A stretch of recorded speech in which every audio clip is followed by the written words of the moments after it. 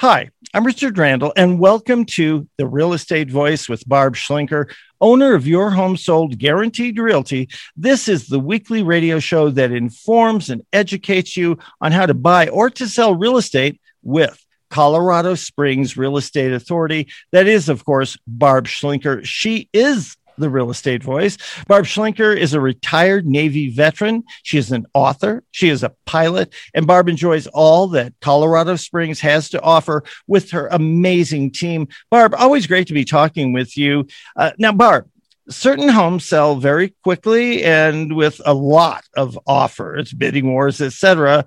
What are some examples of things that real estate agents do to get their buyers your listings? Well, if it's a red hot listing, and just so you know, not every home is red hot. Not every home is going to have a full-on bidding war.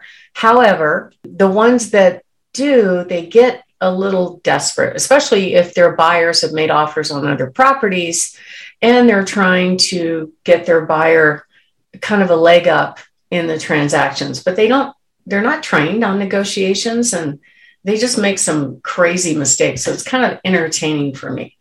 But at the end of the day, if I know it's going to happen, I can guide my clients to not be surprised when stuff happens. And it sure does. So I'm going to tell you some of these stories. But first, I have breaking news. Zillow announced yesterday that they're not going to buy any more homes for the rest of the year. So for those of you that were planning to sell your house with Zillow using the easy button, which theoretically it's easy, I've heard it's not that easy. Their issues are, and this is interesting, Richard, because they're not the only what they call iBuyer in the industry. An iBuyer is basically a big tech company that has bazillion dollars to spend. They're publicly traded in many cases, and they have all this money to burn. So they go out and they just make stupid high offers on these properties and then try to flip them for a profit. So the reason Zillow gave that they're not going to buy homes anymore is that they can't find contractors to do the cosmetic work. So the way it works is they come in, they make an offer on a house, right? In fact, they put it up on their website, what they're going to offer your home. Before they've ever seen your home, it's just right there. If you just look on their website, you pull up your address, even if it's not on the market, what was there just a week ago that said, this is how much I'll offer you. They make this offer based on their, quote, algorithms, which are averaging the home's values around you. They haven't seen your home. They don't know what makes your home special. They don't know anything about your home. In fact, I met with a client yesterday in which they undervalued this home. And he's like, how can I fight that? I said, you can't. You really, unless it just doesn't syndicate to Zillow, but a lot of the buyers are looking on Zillow. So you really want it to syndicate everywhere so you can take advantage of all the buyer population. Zillow is just one piece of it. But they're claiming their reason is they can't find enough contractors. So this whole process that they've been doing lately, buying homes with the easy button for cash, you submit your property to Zillow. They have what they call an evaluator come out and check out your home. And as long as it's as they expect, they will honor that price. But if their evaluator sees any kind of deferred maintenance, which in most cases there is, they will reduce their offer amount and see if you'll take that. And then it's a cash closing where you can move, whenever you want. It's really the easy button, except they don't want to compete with other buyers. I actually had a listing kind of ripped off out from under me just a few months ago. So they stopped doing this for the rest of the year because they have a backlog of contractors, because what they do is flip it. So they take advantage of the seller's lack of knowledge of how to command top dollar by getting you to submit your house to them, buy it for cash. Oh, it needs carpet. Oh, it needs this fixed. Oh, it needs that fixed. Well, that's going to reduce our price. And I'm sure they're reducing their price exponentially more than what it costs to do the repair.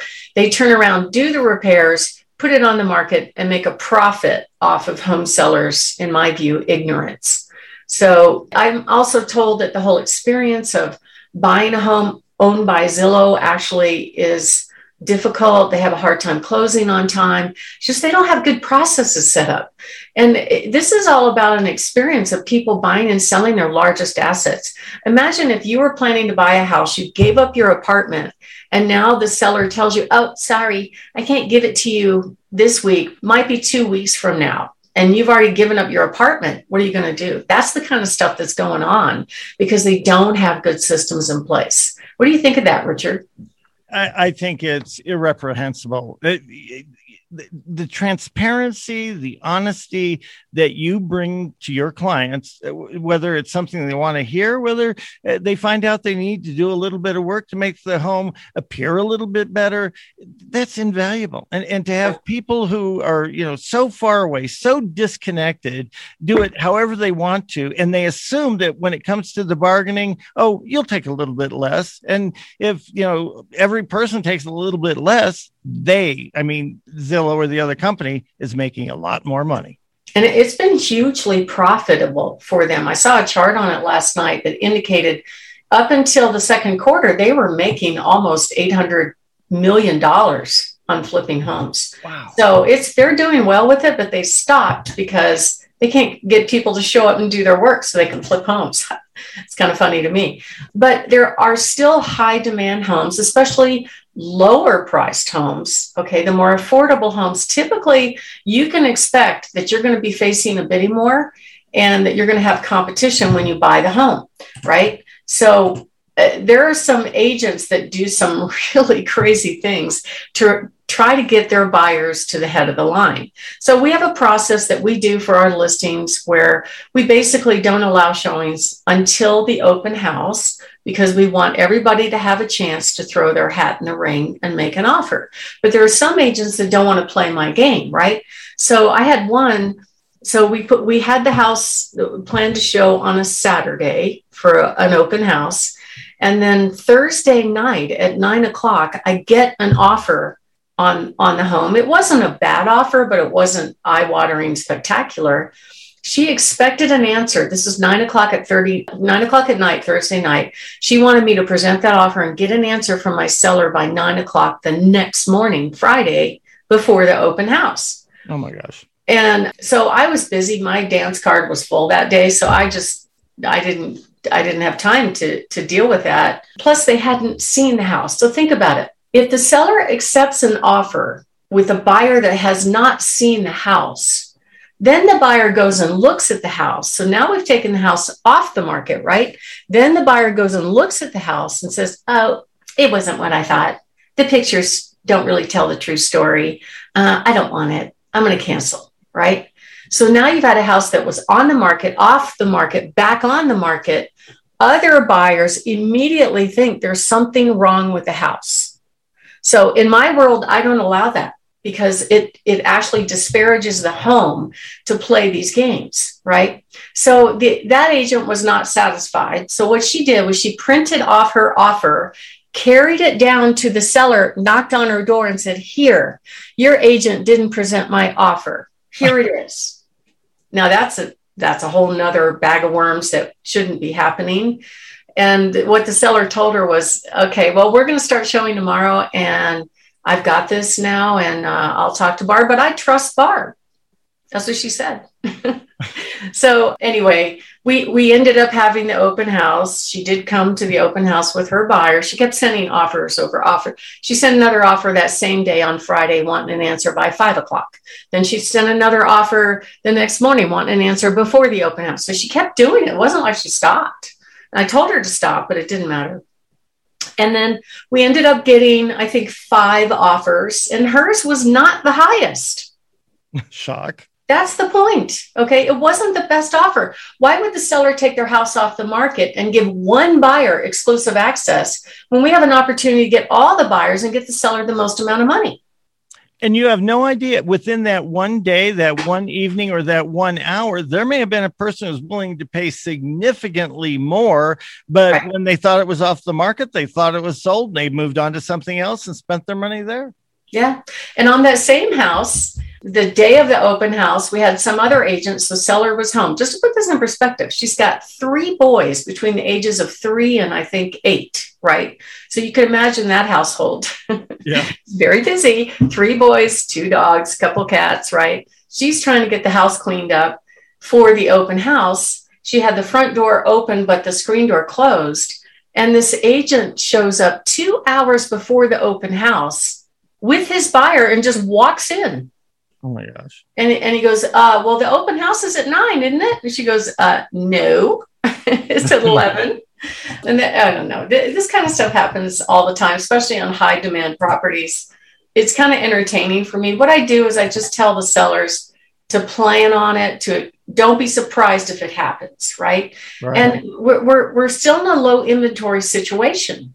So with that situation, especially on the homes that are more affordable, that you can buy with a payment less than rent, you're going to have some agents and some buyers that get really aggressive and try to get in the door. And at the end of the day, we have far less inventory of homes than we had 2 years ago before COVID for the same time of year. Okay. So, and we have an increasing population. So what does that mean? That means that there's a low supply still going on, and they can't build homes fast enough. If Zillow can't get contractors, builders probably can't get contractors either. Okay. So don't be surprised if you see some crazy stuff going on. Richard? You're listening to The Real Estate Voice with Barb Schlinker, Your Home Sold Guaranteed Realty, the only person I would trust to buy, or especially right now to sell. If you're interested in selling your home and you want to call Barb, give her a call at 719-301-3900. You can tell she doesn't try to mess you around. She doesn't try to take advantage of you. She represents you. And we're talking with Barb about the signs of a transaction from a real estate market that's very hot to a maybe less robust market. Tell us more about the things that agents do that are really unnecessary, Barb, to get their buyers a home. Well, some of them can be very visceral in negotiations and start attacking me personally. Like one of my higher end listings, I got 2 offers. And actually the first offer came in and the agent was really rude. He was just unbelievably rude to me. Tried to explain to him why I do what I do. Didn't matter. It wasn't convenient for him. and it was like, okay, dude, whatever. I'll take your offer. I'll present it. But thankfully we got another cash offer. So his buyer didn't get the house. But think about it. You get a lot more with honey than you get with vinegar, right? Your mom always said that. Yep. So there are things that agents do. They tell stories to try to get their buyers in early. They fail to do their research and cancel contracts. I got an offer yesterday, and at least the agent was honest. And she goes, "This is my very first offer I've ever written. So I apologize if I came off kind of aggressive." I said, "No, it's okay. I appreciate you telling me that. And, I didn't think you were that way, but I think if they communicate with me and they're nice, I'll bend over backwards to help them. But when they start getting in my face, and if they don't get their way, start attacking me personally, they've lost the right to even communicate with me on my cell phone. I'm not going to play anymore. I don't have to put up with that. They should know better." And so I put boundaries around me, because I know it's tough out there to get properties for their buyers. But, if you play nice and do the best you can with what you have, it's going to work out fine. Some people do the right things. They write what I call love letters, which are really cool, which tell the story. I've seen stories. You were talking about the Broncos earlier, talking to one of my agent friends up in Denver, and he was saying, yeah, they offered like a whole season of the Broncos to take their contract, and it worked. Wow. So it's crazy. Yep. Yeah, it's kind of a crazy market. But, at the end of the day, you just have to prepare the best you can and prepare your buyer. Most agents don't do that. They show up at the front door and hope it works out. But we actually prepare our buyer on getting them ready to make their best offer. And we help sellers by telling them what to do, what not to do to get their house ready for sale. So if you're interested in that, call us anytime at 719-301-3900 or go to barbhasthebuyers.com. Richard? You're listening to The Real Estate Voice with Barb Schlinker of Your Home Sold Guaranteed Realty. That is her motto. And if you're thinking of making a move, call Barb at 719-301-3900. Short break. When we come back, we'll be discussing the top 5 things to prepare your home for sale. Stay tuned for that.